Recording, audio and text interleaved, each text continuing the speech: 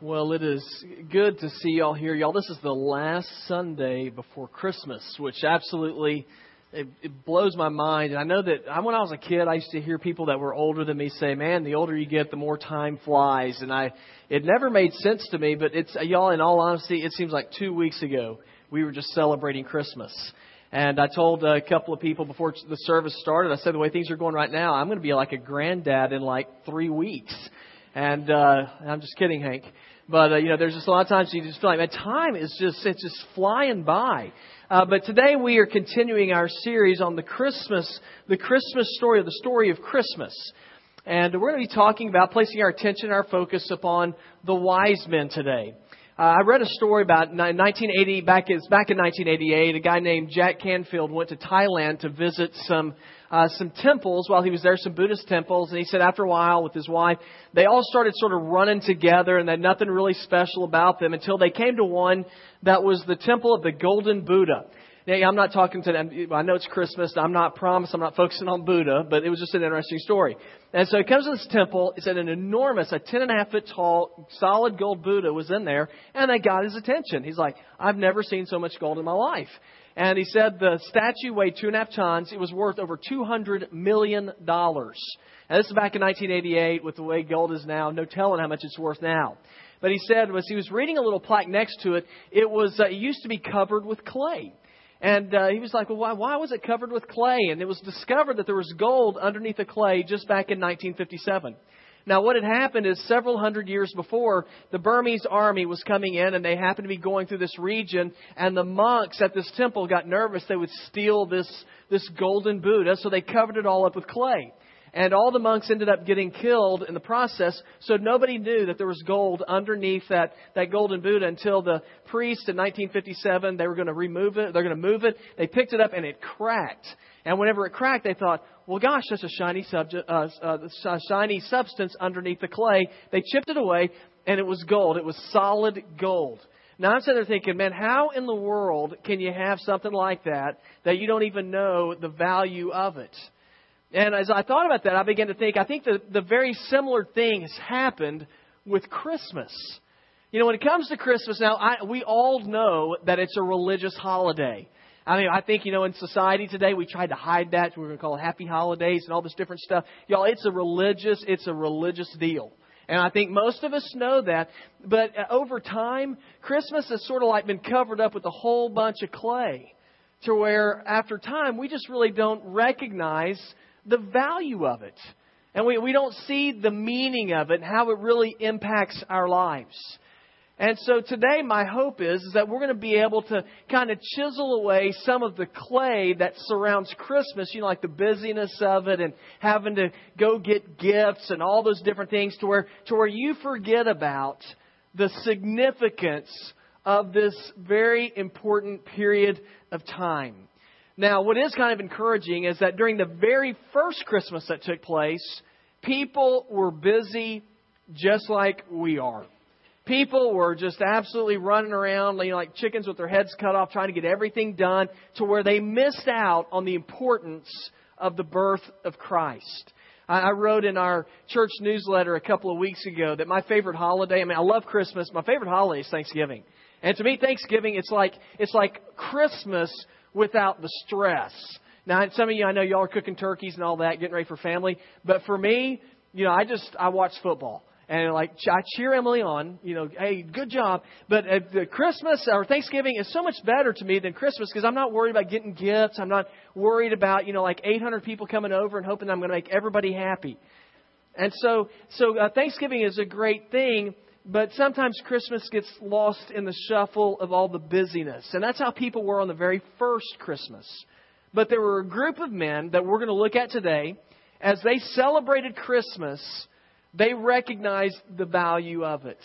And so today our focus is going to be upon the wise men of Christmas. Now, y'all remember how many wise men there are? Yeah, 3. But just as I'm trying to be a little smart aleck here, nowhere in the Bible does it say there's 3. So that just makes me feel smart. So I just want to let y'all know that. We don't know how many wise men there were, but they were wise men. Now the question is, why were they considered wise? Well, they were wise because these were the elite scholars of their day. They were guys who were well-versed in religion, astronomy, science, all kinds of things. But the reason we're looking at them today is not because they were wise concerning their education. We're looking at them today because they were wise concerning what they were seeking after. And what we discover in our text today is that they were seeking after Jesus. They were seeking after the Christ of Christmas. So if you have your Bible, I'd like for you to turn with me to Matthew chapter 2.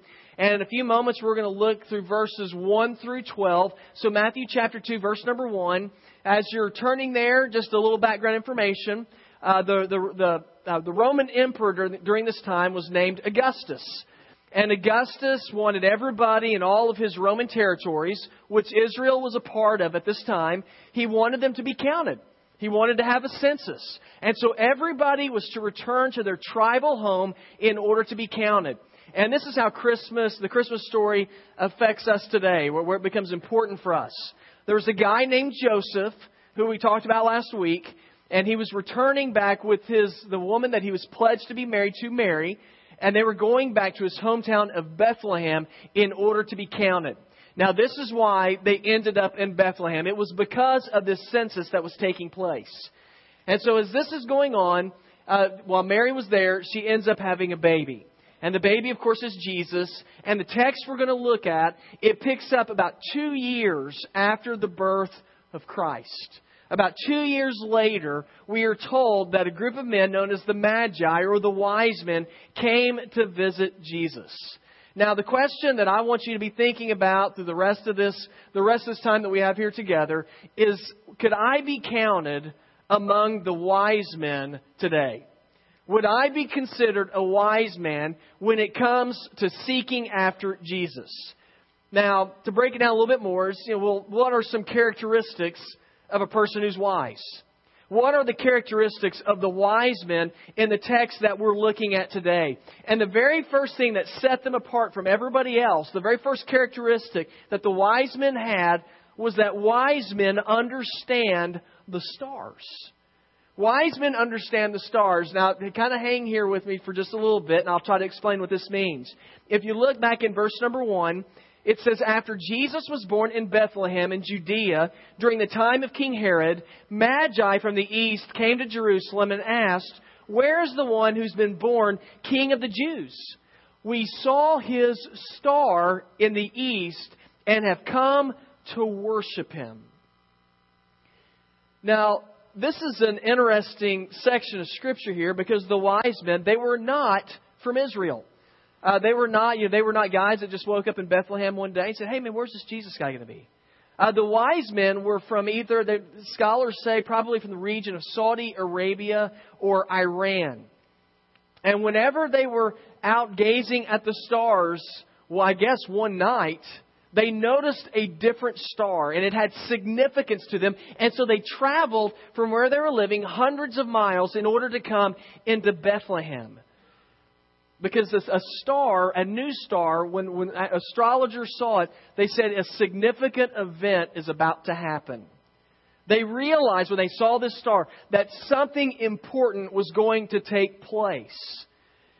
Now, to kind of up the ante a little bit, I do think it's interesting historically to discover that during the time that Jesus was born, right in this period of time, people across the world were expecting that a world Savior would be born. Now, I'm not just talking about a group of Christian people. Don't think I'm talking about church people. I'm talking about people in the synagogues. I'm talking about there was a worldwide expectation that somebody special was going to be born during this time. Just from secular historians, we can discover this. That during this time, there's a Roman historian named Suetonius. He was not a Christian, but I just want to read to you a passage that he wrote about this time. He said, there is an ancient and settled persuasion that prevails throughout the East that the fates had decreed someone to proceed from Judea, which is Israel, who should attain universal empire.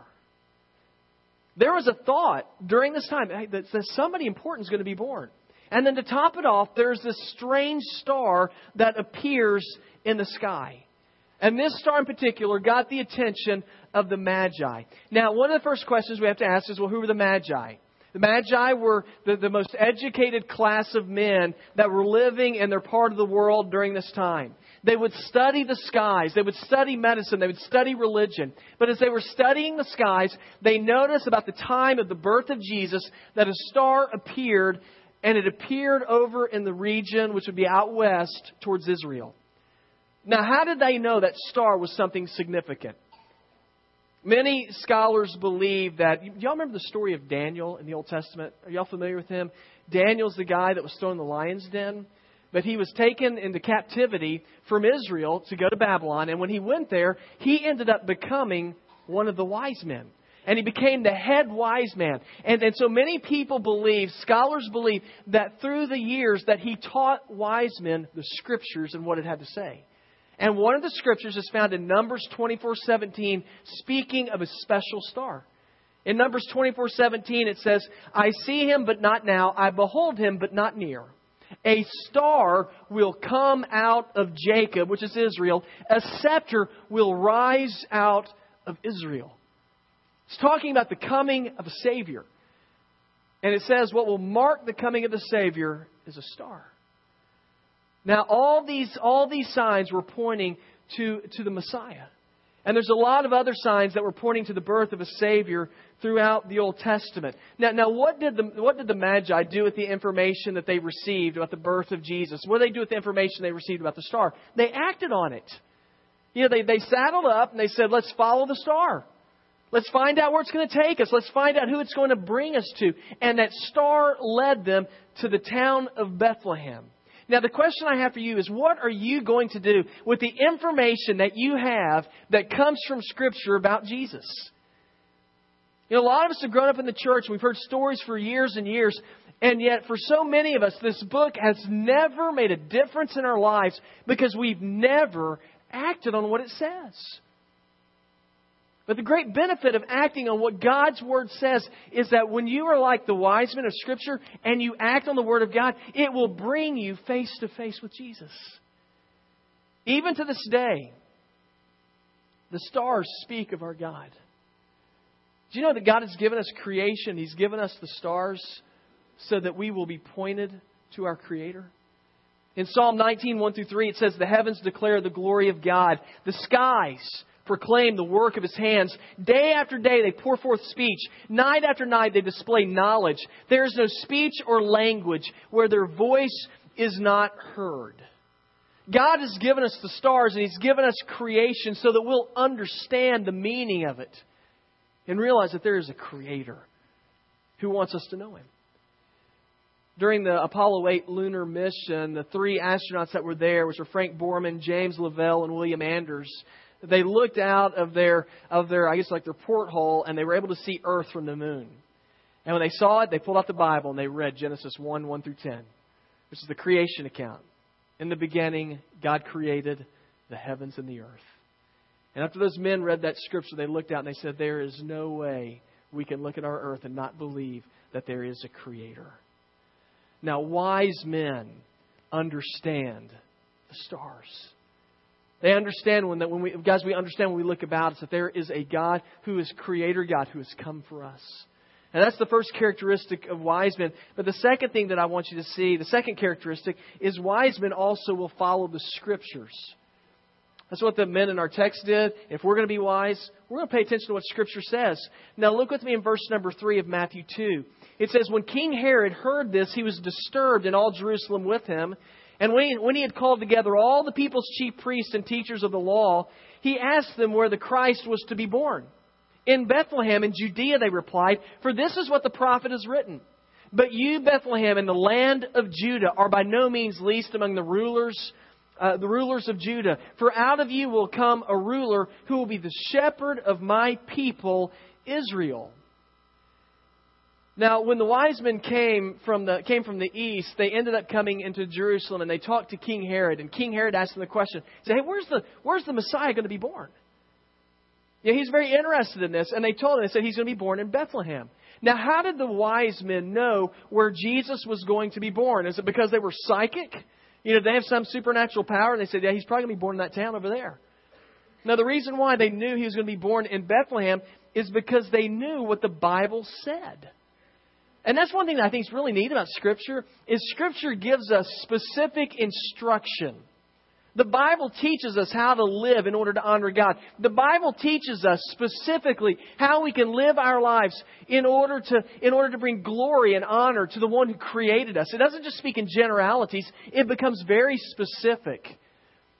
Now, one thing I like specific directions. I like it when somebody can tell me where I need to go, and I know with confidence I'm going to arrive there.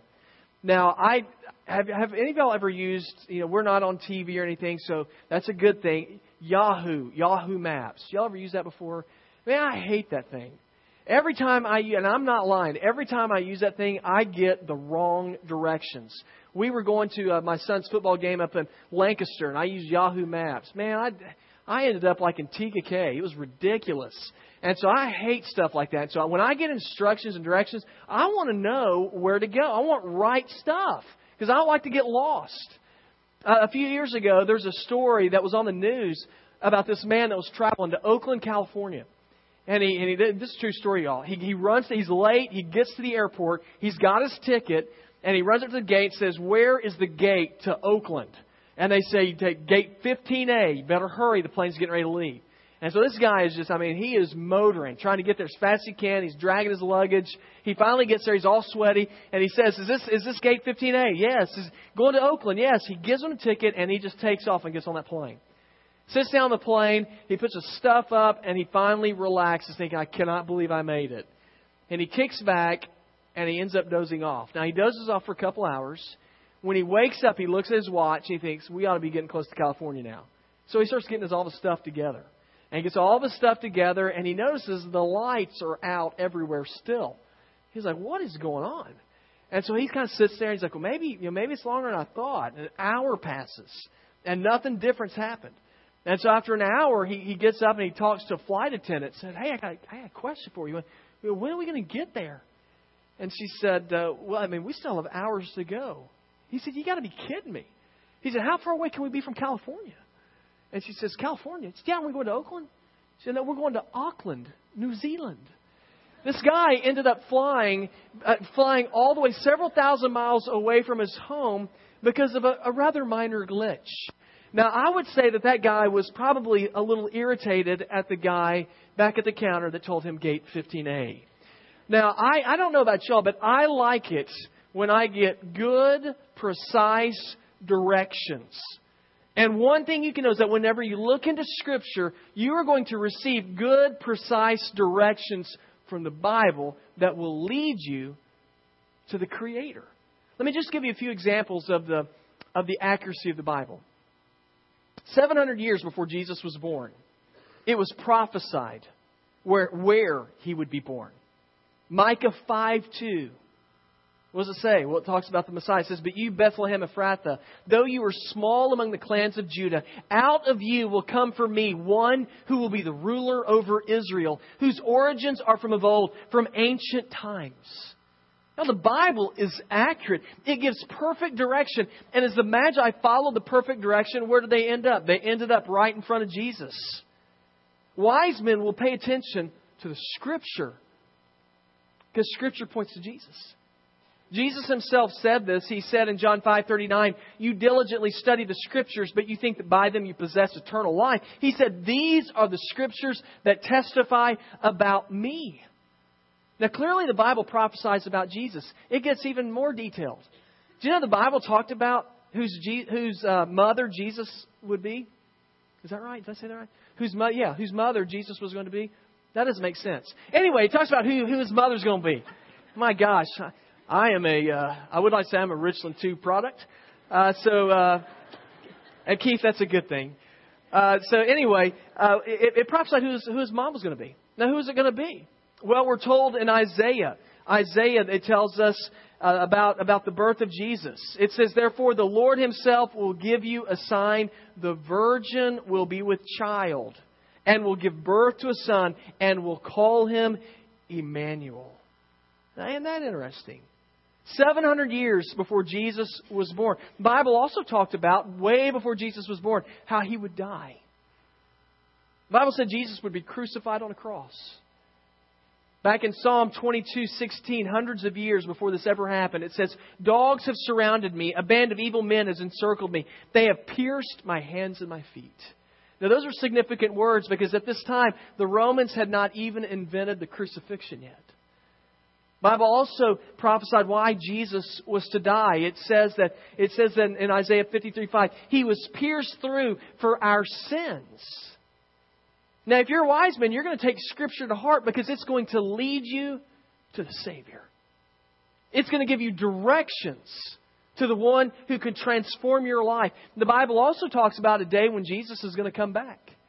In John chapter 14, Jesus told His followers, "I built a place for you in heaven, and there's going to be a day when I'll take my followers to be with me in heaven."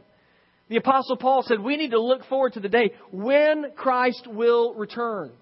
We're told in Titus 2:13, we wait for the blessed hope, the glorious appearing of our great God and Savior, Jesus Christ. Now the Magi, the wise men, they knew the Bible was accurate, and they paid attention to it. And it led them to Jesus. Now how can we be led to Jesus? How can we be wise men? How can we allow the Bible to guide our life to Christ? Well, Romans 10:9 says that if we confess with our mouth Jesus is Lord, and we believe in our hearts that God raised Him from the dead, the Bible says you shall be saved. Guys, we need to pay attention to the Scripture because if you do, it will change your life and it will lead you to the Messiah. Now, what are some characteristics of wise men? Well, they understand the stars. Secondly, they follow Scripture. The third characteristic is wise men will worship the sun, the S-O-N. Wise men will worship the sun. Now look with me in verse number 9. It says, "After they had heard the king, they went on their way, and the star they had seen in the east went ahead of them until it stopped over the place where the child was. And when they saw the star, they were overjoyed. On coming to the house, they saw the child with His mother and Mary, and they bowed down and worshipped Him. Then they opened their treasures and presented Him with the gifts of gold and of incense and myrrh." Now, what was the purpose of the Magi, the wise men, coming to Bethlehem? Did they just go there in order to take a look at Jesus and then head back home because they saw the star? Now, the reason why they went there is very simple. They went there to worship the new King. They went there to worship the Messiah. Our text today mentions three things that the wise men did when they got there. First of all, it says they bowed down. They bowed down. They paid Him homage. They worshipped Him. And it says they brought Him gifts. Now, if you're looking to worship, to really worship God, that's a good example for us, a good picture of what worship is. First of all, you bow down. They were bowing down before a 2-year-old boy. Now, why would they do that? Because they recognized His significance. They bowed before Him because they recognized this is one who will have authority. This is one who will have power. After they bowed down before Him, we're told that they also worshipped Him. That word worship in our text, it is the word for adoration. They adored Jesus. They adored Him because they knew that He was more than just a child. They adored Him because they knew that He was somebody who was worth recognizing. And the last thing they did, it says they brought gifts. Now, let me ask y'all, this is a little Christmas trivia here. Y'all remember what gifts they brought them? They brought them 3 gifts. What are they? Yeah. Gold, frankincense, and myrrh. A lot of us learned this when we were just kids. Gold, frankincense, and myrrh. What in the world is gold, frankincense, and myrrh? Now, last year we kind of went into that a little bit. I'm going to kind of skip over gold, frankincense, and myrrh. Spices, mineral, very important. These men were from Saudi Arabia, Iran region. These were the most important and significant things from their country. They were trading commodities. They were the best things that their country had to offer. And they brought them to lay them at the feet of Jesus. They brought the best that they had to the one who was their Creator, to the one who had come as Savior. And as I thought about that, I began to think that is a great picture of what worship should be for us. As we celebrate Christmas, let's make sure, let's don't get so caught up in the busyness of it all that we forget the importance of it. And so my question for you is, has there been that time when you bowed before Jesus? and you've adored Him for who He is and what He's done for you, and that you have brought Him the best that you have to offer and have laid it at His feet. To say, Jesus, here is my life. And that is the best you can give Jesus. Here is my life, and I lay it before you. God, it is yours. And I give it to you. Now you might say, well, that sounds really neat, but is it really going to make that much of a difference if I give myself to Jesus? Let me tell you something. Absolutely yes. One of Ripley's Believe It or Not items pictures a plain bar of iron.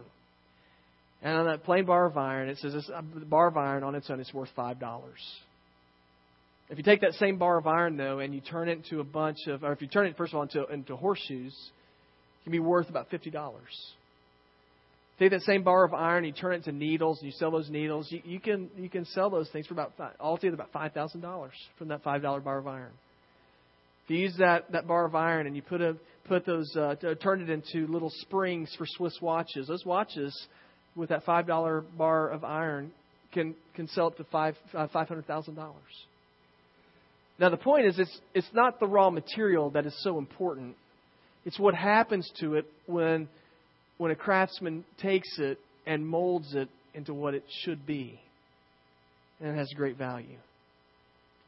You know, as we celebrate Christmas and we talk about worshiping and adoring Jesus, as your life on its own is valuable, but it increases greatly in value whenever you lay yourself before Jesus and say, Jesus, I give my all to you. I give you my best. And you are allowing Jesus to take your life and mold you and shape you into the person that He wants you to be. And it is then that your life has more value than ever before.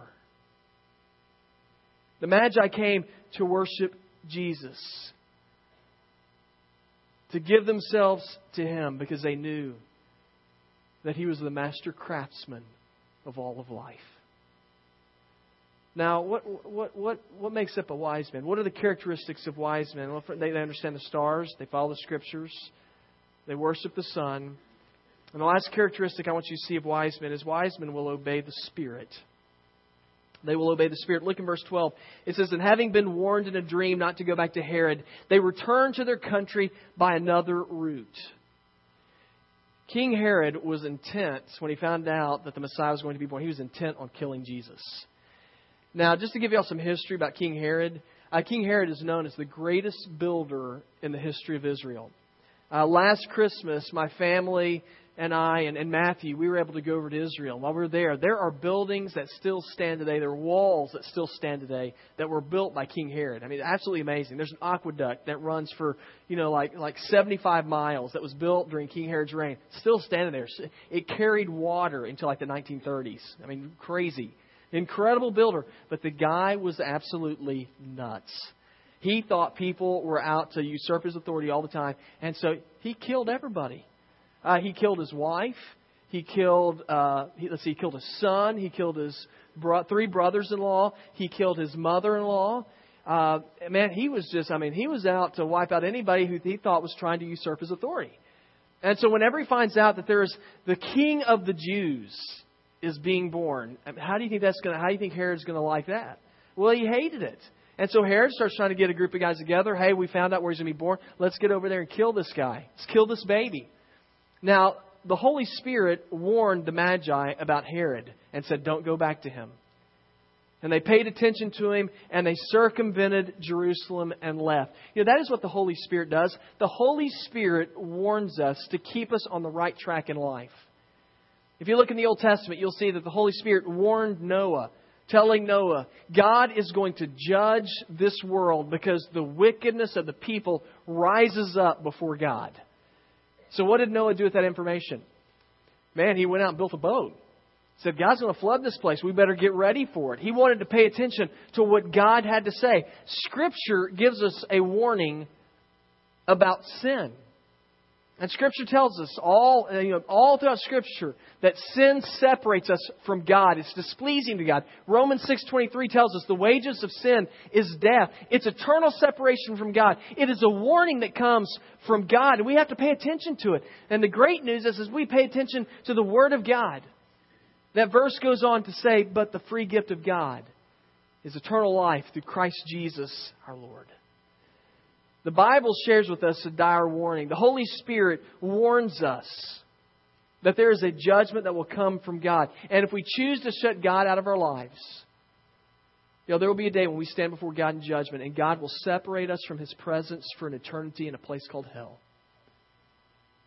And so God gives us this warning. The question is, what are we going to do? How are we going to respond to the warning that the Spirit gives us? Wise men obey the Spirit. It's if we are obedient to the leadership of the Spirit and we give ourselves to God, there's everything to gain. Now there's forgiveness. There's eternal life. There's hope for a future. We have everything to gain. 2,000 years ago, there were some wise men who came looking for Jesus. And I want you to know that 2,000 years later, God desires for there to be more and more wise men and women who will still seek Jesus. Now, what are the characteristics of wise men? First of all, they're going to understand the stars. Guys, we ought to look at creation and know there is a God. The second characteristic of the wise men is they follow Scripture. They pay attention to it. They worship the Son. And then the final thing is they obey the Spirit. Here's my question. Are you a wise man? Are you seeking Jesus with your life? Or are you seeking yourself? Because if you desire to be a wise man, I want you to know it can happen today. How do we do it? Just like Romans 10:9 says, that if we confess with our mouth Jesus is Lord. Guys, have you ever confessed with your mouth, I believe Jesus is Lord. I believe that He is the King of kings and the Lord of lords.